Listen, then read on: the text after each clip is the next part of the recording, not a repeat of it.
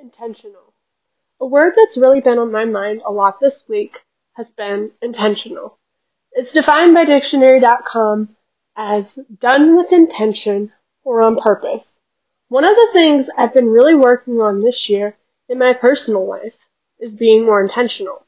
I have tried to declutter my life and make time for the things that really bring me joy. I've done my best to spend more time with the people that mean the most to me. Most importantly, when I'm with those people, I try to be truly present. I try to free my head from distractions and put my phone down so that the person in front of me feels like they matter and they have my undivided attention. In a world that is incredibly fast-paced, where we are surrounded by screens and information 24/7, that has been kind of difficult sometimes.